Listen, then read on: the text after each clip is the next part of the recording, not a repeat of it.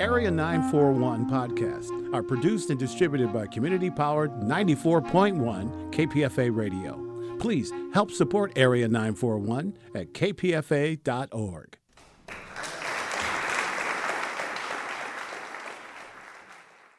I'm Richard Walensky. This is KPFA's Bay Area Theater Podcast, featuring stage reviews along with extended versions of interviews heard on Arts Waves on Cover to Cover. My guest is Nathan Tyson, who is the lyricist for Tuck Everlasting, which is playing November 28th to December 30th, 2018 at the Lucy Stern Theater down in Palo Alto as part of TheaterWorks. Nathan Tyson is a composer and lyricist of the Burnt Part Boys, which played off-Broadway. There are several other shows. Writes songs for Sesame Street and the Electric Company, and is the lyricist for a show called Paradise Square, which will open at the end of the month at Berkeley Rep.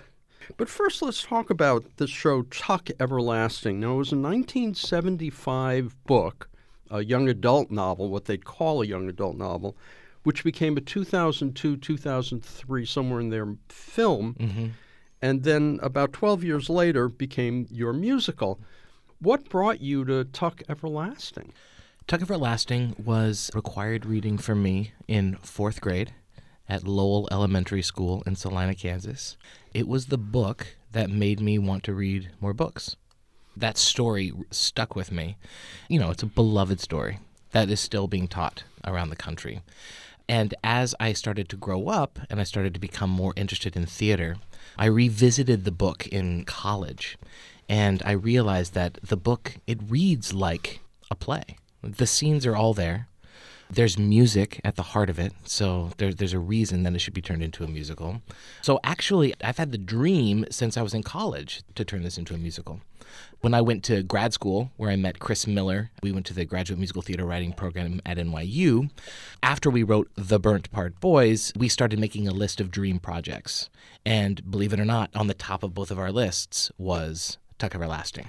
Let's go back and talk briefly about what this story is. It's about not aging and immortality. Yeah. Okay, so we're turn of the century New England. 11-year-old girl named Winnie Foster. She lives with her mother and her grandmother. She's never allowed basically out of the house, or definitely not past for front lawn. It's a suffocating life. She dreams of adventure. She dreams of being able to go out into the world. And one day she's had enough and she runs away. And she runs away actually into the woods that her family owns. And she finds a young boy there drinking from a spring. And this boy's name is Jesse Tuck. He's 17 years old. But we come to find out he's not 17, he's 104 years old. And the spring that he's drinking from granted his family immortality. And she goes on this adventure with Jesse. She then meets the Tucks. It's an amazing adventure story. She falls in love with the Tucks. She has the family that she's never had. And at the end of the story, she is forced to decide whether or not she wants to drink from the spring and live with the Tucks or embrace a mortal life. And the bad guy is someone who wants... The bad guy is a character called the Man in the Yellow Suit. We never learn his name.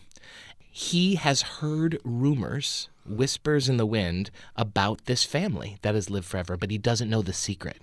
And he has dedicated his life to finding out the secret. And he keeps getting closer and closer. And of course, throughout the play, he does find out what it is. Once he finds out it's water, he has this dream of course, selling the water, drinking it, of course, for himself, and then selling the water and becoming rich forever.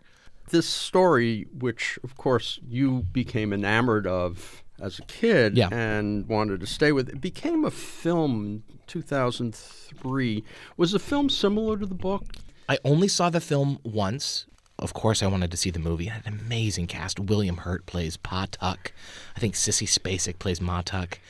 My issue with that film is that they made Winnie, instead of an 11-year-old girl, they made her a 16-year-old girl. So the love in the book, it's more of a friendship between Jesse Tuck and Winnie, and we dream of what they could possibly be, but it never gets anywhere close to any sort of physical relationship. In the movie, they embraced more of a romantic relationship between the two of them. And for me, it didn't work. Once I got the job, strictly, I stayed away from that movie. And so I want to take anything from it accidentally. So the two of you, Chris Miller and you, Yeah. you began thinking about this, but you guys did not write the libretto. We did not. It's actually a great story. After we had some success with the Burnt Part Boys, we were asked to pitch ideas for possible Broadway musicals to Beth Williams, who at that point was working with a production company called Broadway Across America. She said, "Come in, pitch us a show." We went in and we pitched Tuck Everlasting. And we said, this is going to be a fantastic show. You can actually do it. At that point, we pitched it as an 8-person musical because the book really only has it's a small group of characters in it. And she loved the pitch, and she said, thank you very much. But of course, we didn't have the rights, and we needed a producer with money and power to try and do that. So, fingers crossed that they could help us get the rights. And here's where the kismet comes in. That night, she's having drinks with a different producer named Barry Brown, who produced the original La Cage aux Folles on Broadway. And he said, so I'm working on a new project. I just got the rights to this book. And he slides a book across the table, and it is Tuck Everlasting. Same day. And so Beth Williams said, well, I know the guys that should write it.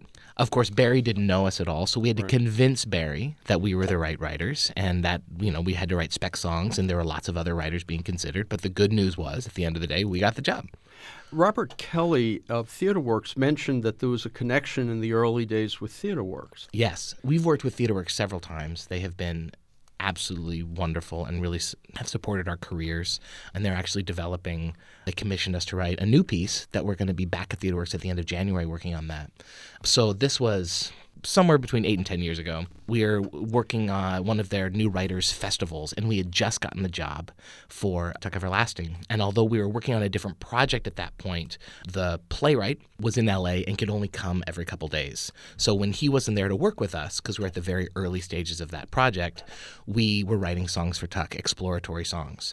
And we wrote 2 songs that are actually still in the show. So yeah, when we had free time, we're like, well, let's write a couple Tuck Everlasting songs. So how did the librettists come into it? Once we convinced Barry that we should be the writers of the piece, they then put together the rest of the creative team. So they selected Claudia Scheer to write the book, and they hired Casey Nicola, who was just coming off of Draws a Chaperone at that point, to direct the musical.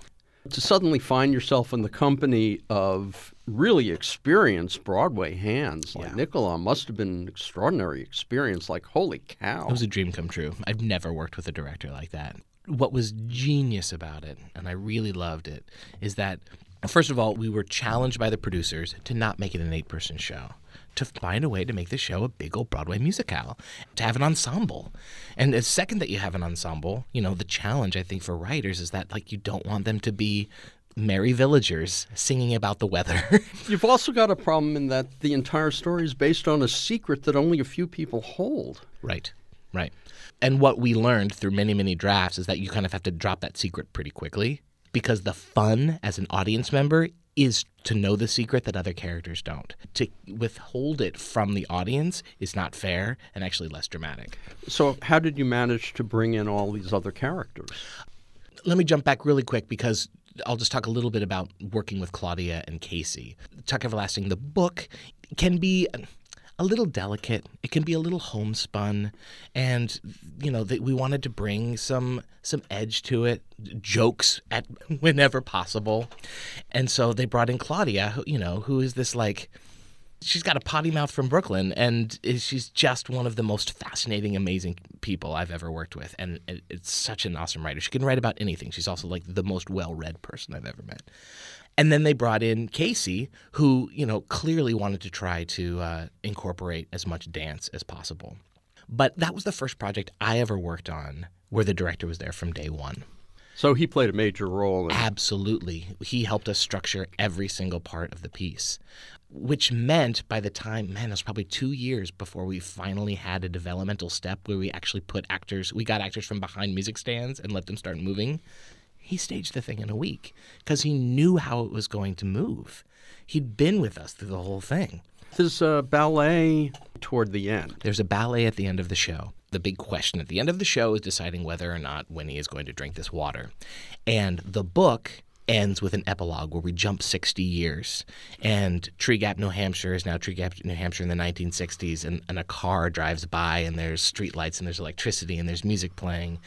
And we just felt that doing that on stage would have just maybe been the lamest choice of all time. You don't want like a fake car driving across the stage. We had to find a way to earn this jump in time. And believe it or not, in the first couple meetings, Casey Nicholaw knew that he wanted to tell the story of Winnie's decision and that jump in time through dance. We always knew that we were going to do it. And when we would do readings of the show, we would get to the ballet moment, and Casey had like written a little story, and we just kind of read the story of what he imagined happening on stage. And it was always moving. And then once he finally put it up on its feet, I mean, it's heartbreaking and glorious and a celebration of life and unlike anything I'd ever seen before. So you put this thing together, and it's supposed to open in Boston, but it doesn't? Yes. It opens in Atlanta. Yes. What happened? The story I was told, we were supposed to go to the Imperial Theater in New York after our Boston tryout. From what I know, it seems like a lot of these decisions as far as who's going to get a theater in New York, it's a lot of like, handshakes. It's not a lot of like physical contracts. It's like, I'm going to give you this theater. Well, all of a sudden, Cameron Mackintosh decided that he wanted to bring back this revival of a little musical called Les Miserables. And we got bumped. And at that point, there wasn't another theater available. And that was it. So we lost that step of development. And so we had to wait another year. This was, of course, heartbreaking. This was going to be my first musical. I was very excited to go to Boston. Having said that, at the end of the day, I think we needed the time. We ended up doing another draft of the show, wrote a couple more songs, and then we got to go to the Alliance in Atlanta. We did the tryout there. It was well received, did a lot of changes. And then we got the Broadhurst, which is a smaller, more intimate theater, and it was perfect for our show.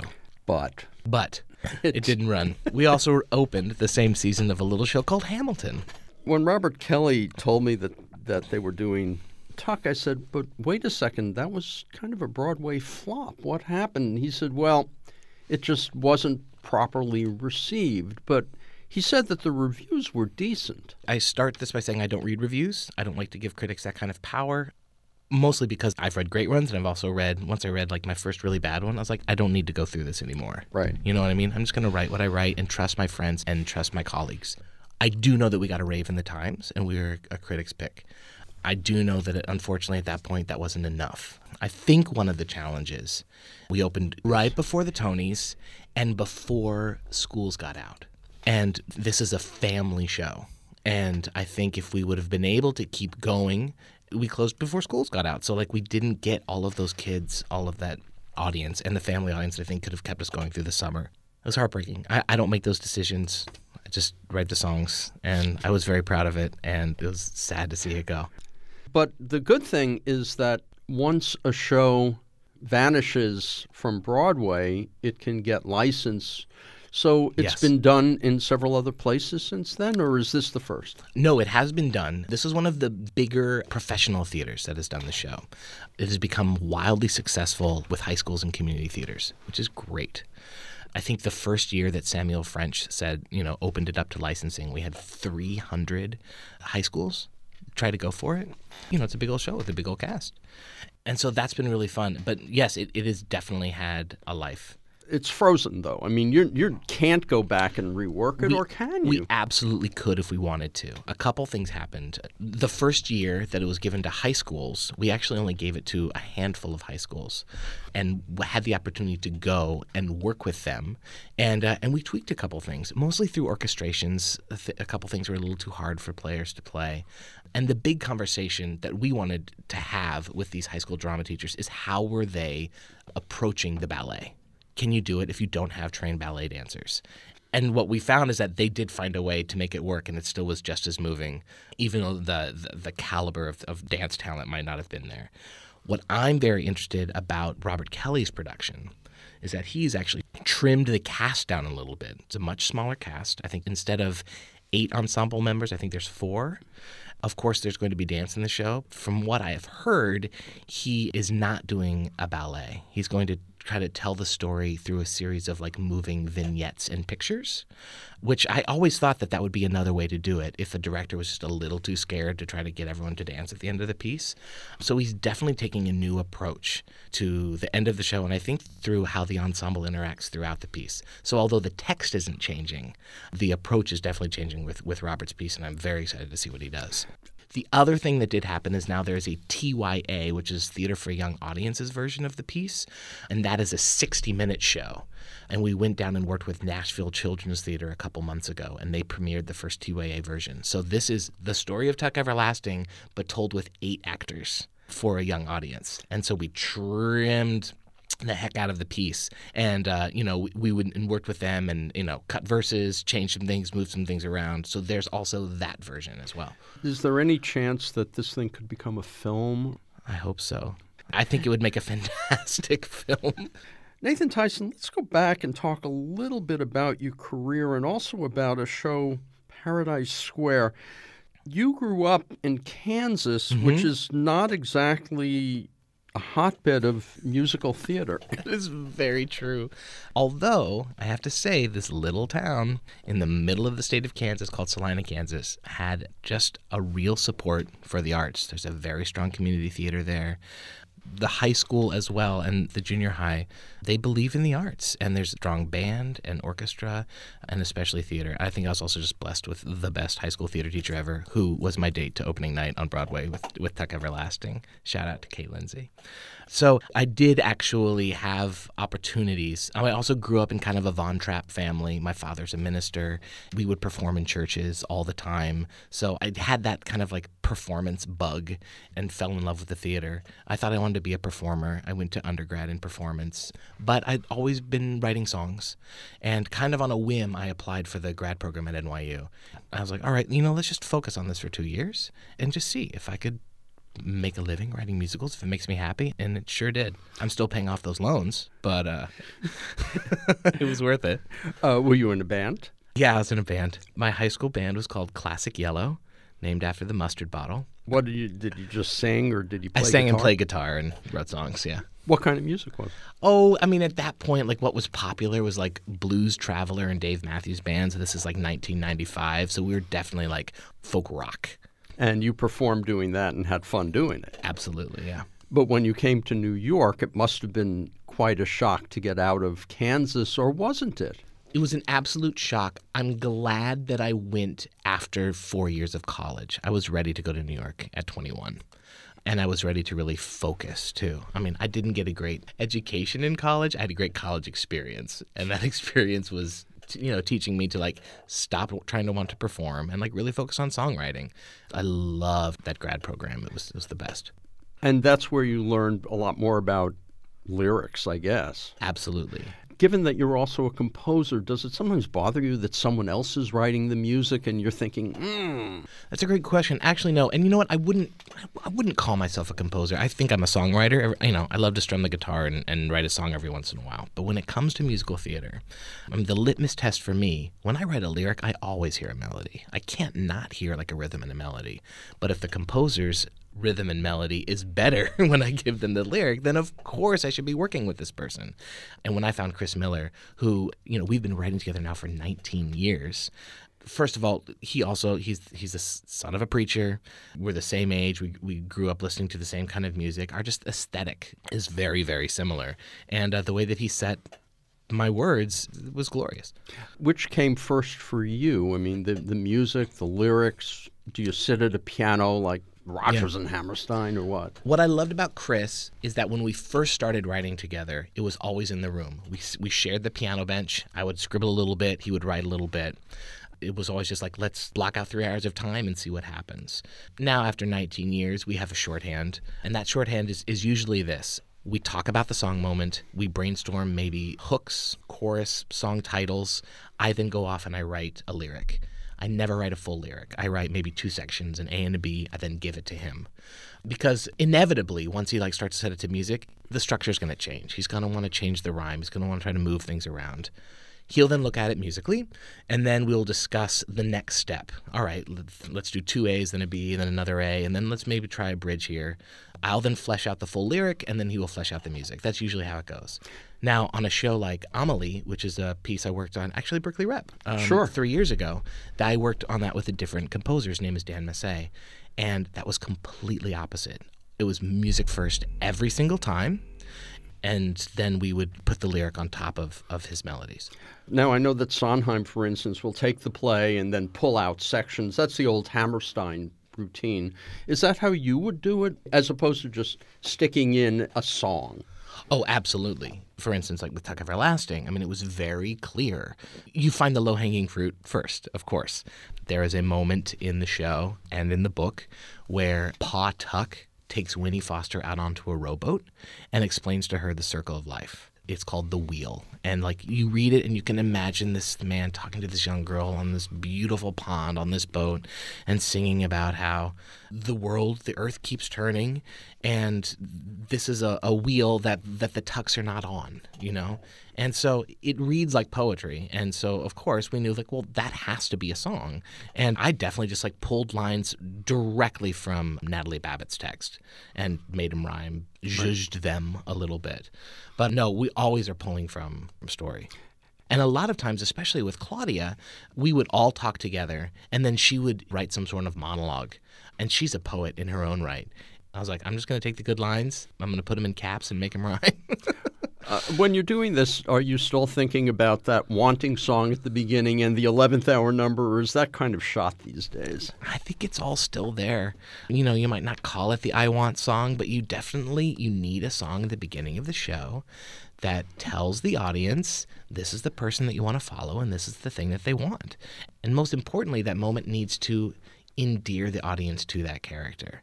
And even if, like, you find a more interesting way of doing that storytelling, I think even in an exploratory way, you have to write that song. Nathan Tyson, The Burnt Part Boys was the big hit, and that's put the two of you, you know, kind of in the picture. Was that just like, let's write a musical and suddenly somebody liked it? You know, I actually wouldn't say it was a big old hit, but for us, it was our first off-Broadway show, and that was very exciting. And it does get done, although we should probably give it a new title. The Burnt Part Boys was our thesis at NYU.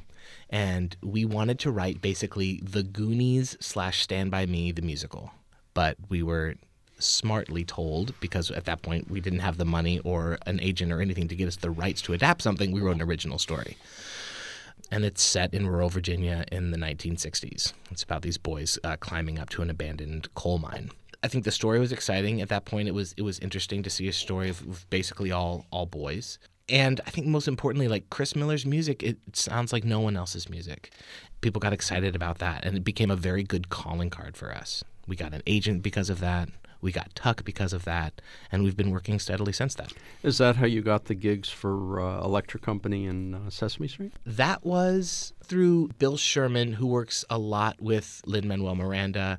Lin is a friend, and also he was a big fan of our work. During the In the Heights days when he was interviewed, God bless him, they'd be like, what writers are you interested in? And he'd always name drop us. And I think that got us some work. You know, I also have to give a quick shout out when we're talking about Tuck. When we went to Broadway, we brought on an additional playwright. And it happens all the time to help us with some jokes, to help with some story and some structure. And he was a welcome addition to the family. His name is Tim Federle. So Tim is also one of the book writers on the show. How'd you get involved with Amelie? Amelie, I got involved through the producer named Aaron Harnick, who grew up with Dan Massey, the composer.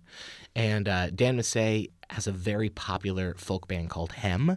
I was a huge fan of that band. I was at a party. Aaron Harnick said, I'm going to do Dan Massey's first musical, and I just got the rights to Amelie.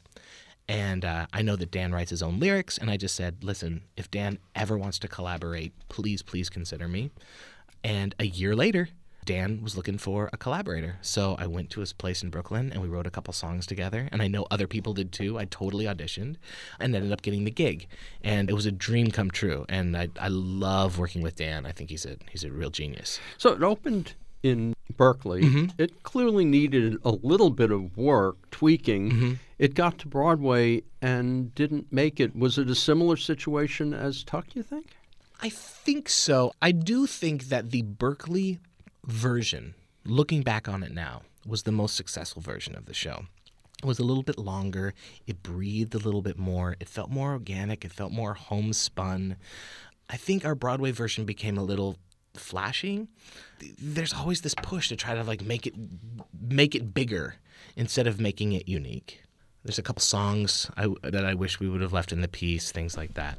Having said that, I was very, very proud of the Amelie production, and I think that cast album sounds so good. The good news with Amelie is that it actually is going to have a big old life in Europe. There's going to be a German production that opens on Valentine's Day, and then it's going to go to it's going to tour the UK in the spring, and the German producers actually saw the Berkeley production. Oh. And they talked to us about bringing some of those songs back. So we're actually doing some big old rewrites and finally like making the script the version that we want it to be. So what happened was after Berkeley Rep, you kind of said, well, okay, we got to tweak it this way. And the producers said, no, you have to tweak it that way. Yeah, I mean, producers, absolutely. You just get pressure from all sides. And everyone is trying to do the right thing. Everyone is trying to fix it. But sometimes the notes just became, we've got to trim it. We've got to trim it. We've got to make it 70 minutes instead of 84 minutes, you know. And I understand, like, there was no intermission in the show. And that was definitely on purpose because it's a very simple story and we couldn't find a place to put an intermission. Having said that, we're going to try an intermission in this European production, which by doing that allows us to put in a couple more songs, which I think are going to really help the journey. And so then you could go back and do the tweaking that I mentioned. Because when I saw it, I'm going, it needs some tweaking. You Absolutely. Could tell. Yes, definitely. And then you get it to a better version. Yeah. I mean, we wrote a song for every moment in that movie. Because, I mean, the movie's genius. I absolutely love it. And every moment sings. So we just kept writing them and trying them out. And, you know, sometimes you lose songs too quickly. Nathan Tyson, what is Paradise Square and how did that come about? Paradise Square is a show that is opening at Berkeley Rep at the end of December. Excuse me, it starts previews. It is a show that is it's not loosely based. It is inspired by the songs of Stephen Foster. Stephen Foster is arguably America's first songwriter. And it tells the story of the draft riots that happened in New York City in the 1860s. And it specifically hones in on this neighborhood called the Five Points, which is an area that is no longer there. Gangs of New York. Yeah, Gangs of New York famously told a story about that time. It tells a story about this saloon, and Stephen Foster, believe it or not, was living in the Five Points at that time. I was brought onto the project. Larry Kirwan of the Irish punk band Black 47 had the original idea, and he wrote an off-Broadway version of the show, which at that point was called Hard Times several years ago. And then it was optioned by a producer, and now it's turning into a big old Broadway musicale. So this one, hopefully, again, will make it to Broadway. Yes. Perhaps do a little better than the other one. The creative team is unbelievable. Moises Kaufman is directing the piece. Bill T. Jones is doing the choreography. And Jason Howland is doing the music. Jason Howland recently, he did the arrangements for Beautiful and also did Little Women. And the way that he is reimagining Stephen Foster's catalog is jaw-dropping. But you're writing new lyrics to the songs. Absolutely. At that point, bridges, as far as I know, did not exist in songs. They are A, B, A, B, A, B, A, B, right? But this man wrote 300 songs and died penniless at the age of 37. So there's this unbelievable catalog of material to take from. And our job has been to find these gems and then, of course, tweak the lyrics and make them active and try to tell a story. It's not a jukebox musical because the songs are different. Absolutely.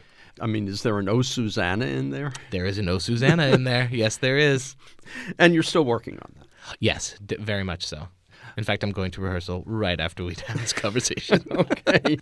A couple of quick questions then. You're married to a composer-lyricist. Have the two of you ever thought about working together? We have considered it. Yeah, her name is Kate Kerrigan, and believe it or not, I met Kate at TheaterWorks, that same writing process where we wrote those first couple of songs for Tuck.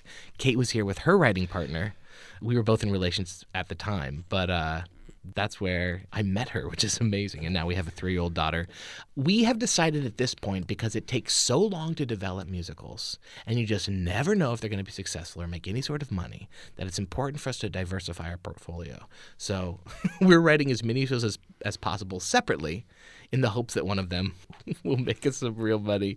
I do believe, though, because she is such a talented writer, and just there's no crazy in her at all. She's so even keel that I think that we could write something together, and I'm sure we will at some point. What is Stillwater? Stillwater was a kind of a reimagining of Oklahoma, but took place in modern-day Stillwater, Oklahoma, that I wrote with my band. I still play in a band, and the new band is called Joe's Pet Project. And I took a bunch of our songs and kind of noticed some like interesting structural parallels between that and Oklahoma, and structured this new piece that we developed at the KC Rep. I think that's probably as far as it's going to go at this point. It would need a much bigger rewrite, but it was really exciting because the band was on stage. We played. We told the story. It was fun to get up on stage. A quick political question about Kansas. You mentioned before that what got you started was the great schools in Kansas. Mm-hmm. And then what happened was Brownback cut back all of the money. Yeah. And the result of that was a teacher rebellion, and now Democrats in Kansas. How closely have you been following that? Unfortunately, I've not been following it very closely. I'm very, very proud of Kansas for the election that just happened and what they did. I do know that the small little bubble of Salina, which is still a very red community, there's money for the arts there. And I don't know if it's become more difficult for them to raise it, but I know I have other friends that are teaching in Kansas, teaching theater and music, and they do not have the funds that they need to do the productions that they want. So you were there at the right place at the right time. Absolutely, yeah. But now maybe there's kind of a chance for other people from Kansas to move on, because now there may be more money coming in. I sure hope so. I mean, there's such a debt now that I feel like they have to get out of first. But yeah, fingers crossed. Speaking of politics, have you ever thought about moving some of your shows in a more political direction, or subtextually are they? That's interesting. I think you should definitely bring in some of the creative team for Paradise Square, because this is a story that needs to be told now, and there are some very fascinating parallels as far as, this is a story of immigrants that have freshly come off the boat that are in New York City and then are at the bottom rung of the economic level, and then are asked immediately to go fight for this country that they just moved to. And that's fascinating. But I would say, personally, I don't consider myself a political writer. At all? No. But of course, if I found the right story. It's all about the story. It's all about the story. And if the story is political, then you go that direction. If it's not, it's not. Yeah. How many projects are you working on now? 5. 5 projects. You have to, and it's frustrating. But you have to do it because it takes so long to develop these things. So you always have to have, you're keeping a lot of plates spinning. So Nathan Tyson with 5 projects going, and that includes the next one, which is Paradise Square. Yep. That there are 4 others that are in various stages of development? Yeah, including one being developed by TheaterWorks Palo Alto. Chris Miller working with you on all of them? Chris is working with me on 2 of them.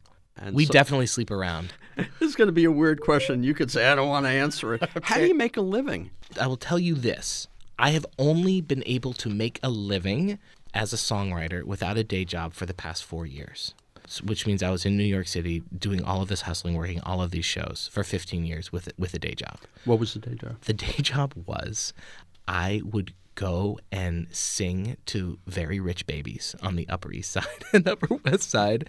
I was a man with a guitar and a rolling suitcase full of puppets and parachutes, and I would do music entertainment for kids. I would go into people's living rooms and play my guitar and sing songs.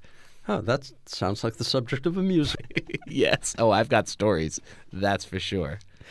Tuck Everlasting, playing November 28th to December 30th, 2018, down at TheaterWorks, Lucy Stern Theater. For more information, you can go to theaterworks.org. Paradise Square opens at the end of December at Berkeley Rep, and for more information there, you go to berkeleyrep.org.